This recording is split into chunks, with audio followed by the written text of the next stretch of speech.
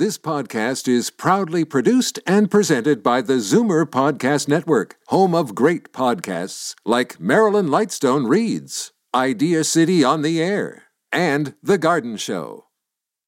You're listening to an exclusive podcast of Fight Back on Zoomer Radio, heard weekdays from noon to 1. You're listening to an exclusive podcast of Fight Back on Zoomer Radio, heard weekdays from noon to 1. Fight Back with Libby Znaimer on Zoomer Radio with guest host Jane Brown. Have you given blood lately? Have you given blood occasionally? I'd like to hear from you in the next few minutes. 416-360-0740. Toll free 1-866-740-4740. I'm interested if you are a regular donor. Why do you give blood? It's a question that we're asking because the Canadian Blood Services needs 25,000 donors to fill appointments by today, Labor Day. So if you're a regular donor, maybe it's an opportunity for you to explain why you continue to do so. 416-360-0740, toll free 1-866-740-4740. Alain St. Pierre is the territory manager at Canadian Blood Services, and she joins me on the line now. Alain, did you make the goal? Well, I think what it's important to understand is that it's a moving target. It's not just fill the bank by today and then nothing further, but the blood has to be coming in constantly because the need never stops. I know it's a holiday today, and many of us are enjoying that family time, getting that last minute summer weather in and summer activities before everybody heads back to school. But I think what's important is for everyone to understand that the demand for blood never stops. Cancer patients, accident victims, people with blood disorders, they all rely on blood transfusions each and every day. So understanding that 25,000 is a moving target, at least are you on the way to that? Did the campaign have an effect on people to get them out to give blood? Well, I would say that I know that earlier this week, I think it was around Tuesday, we still had about 5,000 open appointments across Ontario, and clinics are running every single day, including today, the Labor Day holiday. We run clinics every day of the year except for Christmas Day, and so while we've really been encouraging people to come out, it is a challenging time for us. We've seen a lot of no-shows at our clinics as people are trying to get that last-minute back-to-school shopping. Like you say, busy with those summer activities. It is a very, very challenging time for us.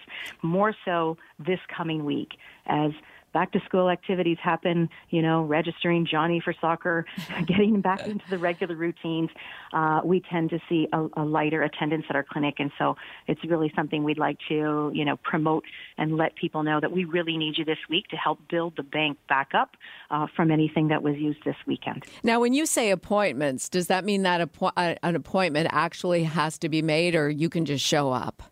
We do have walk-in spots at our clinics, and we do try to accommodate walk-in donors. It helps us if we see donors make appointments. It helps us prepare. It helps us schedule things out. We can certainly only take so many donors at a time. So while there are those walk-in spots, you may have to wait a little bit if you come in without an appointment. So it's always best to grab a spot if you can and understand that, we're just trying to take everybody we can because this is a time where we really, really need it. Well, Alain, we have Kim from Aurelia on the line, and she donates blood. Hi, Kim. Hi, Libby. How are you? It's Jane today, but no problem. Tell us. Sorry, Jane. No. Downtown Jane. Yes, right. I deliver blood.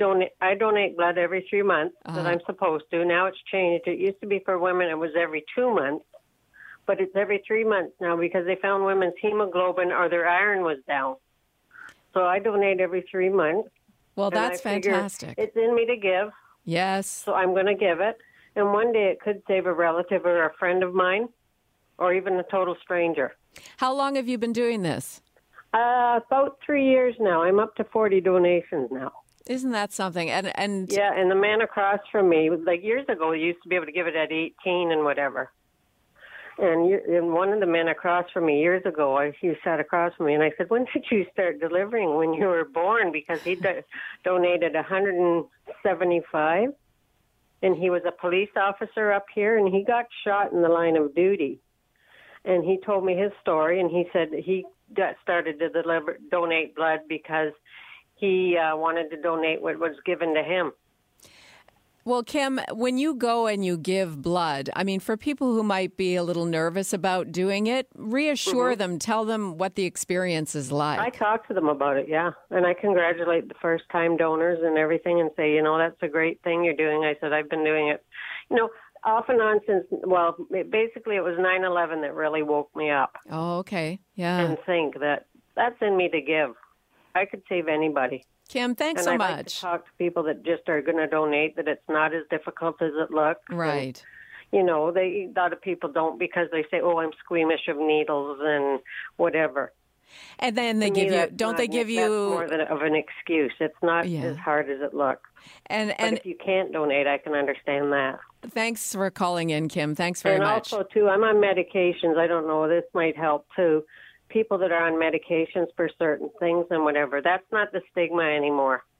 Okay. People donate. You can donate as long as your medications agree with, you have an interview with a nurse before you donate. Okay, let me, I thank you very much for your call. I'm going to let you go and ask Elaine about that. In terms of medications or medical history and that kind of thing, is there anything that prevents you from giving blood? Well, there is a number of things. Obviously, we do screen pretty heavily, and we have some pretty strict rules. Basically, approximately 1 in 2 Canadians is eligible under our rules. And so basic things like you need to be 17 years old, and if you've had a tattoo or piercing in the last 6 months, you just have to wait 6 months for that to pass before you can donate again. And in terms of medications, there is a list of the top 40, let's say, most commonly prescribed medications in the country as to whether or not they're eligible or not eligible on our website, blood.ca. And so that is a great point that Kim brought up. And first, I thank her for being a donor and for being an advocate for us up in Orillia there. But the biggest point to understand is that it is a bit of a stigma. People think that, I take a medication, therefore I can't. But I would really encourage everybody to go to our website, check out the eligibility quiz that's on there. There's also a whole section called the ABCs of eligibility, and it covers, basically everything you could think of wanting to ask, and it covers a lot of the medication questions, and there's always the option of giving us a call. We do have a contact center that's open 24/7 with nurses on hand as well, and you can ask those individual questions about your own health history, and it may surprise you to learn, that you can donate. So. And Elaine, you're treated really, it's a nice experience because there's a lot of appreciation for people who give their time and their blood. So they're given little snacks and you rest, you chat with the nurse. It's a positive experience. It's a feel-good experience, right?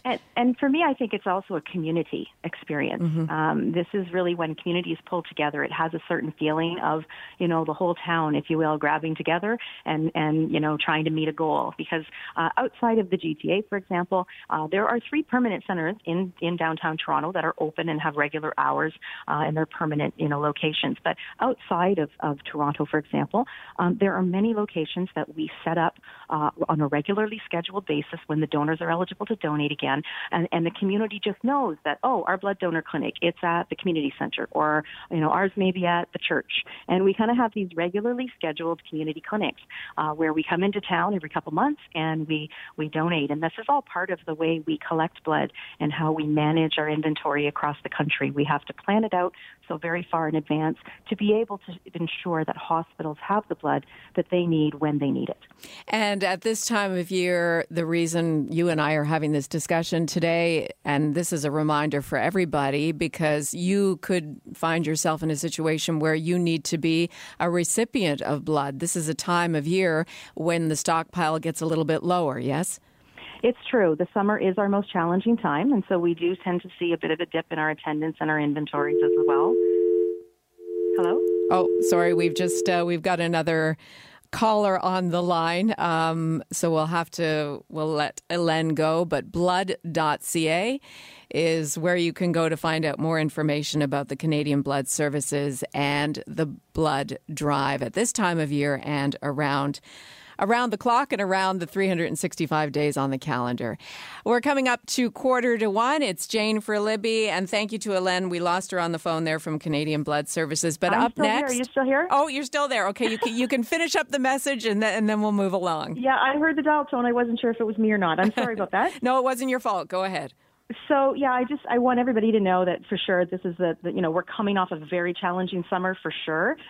So it's really important as we head back to school to get back into those routines to make sure that we fill the bank.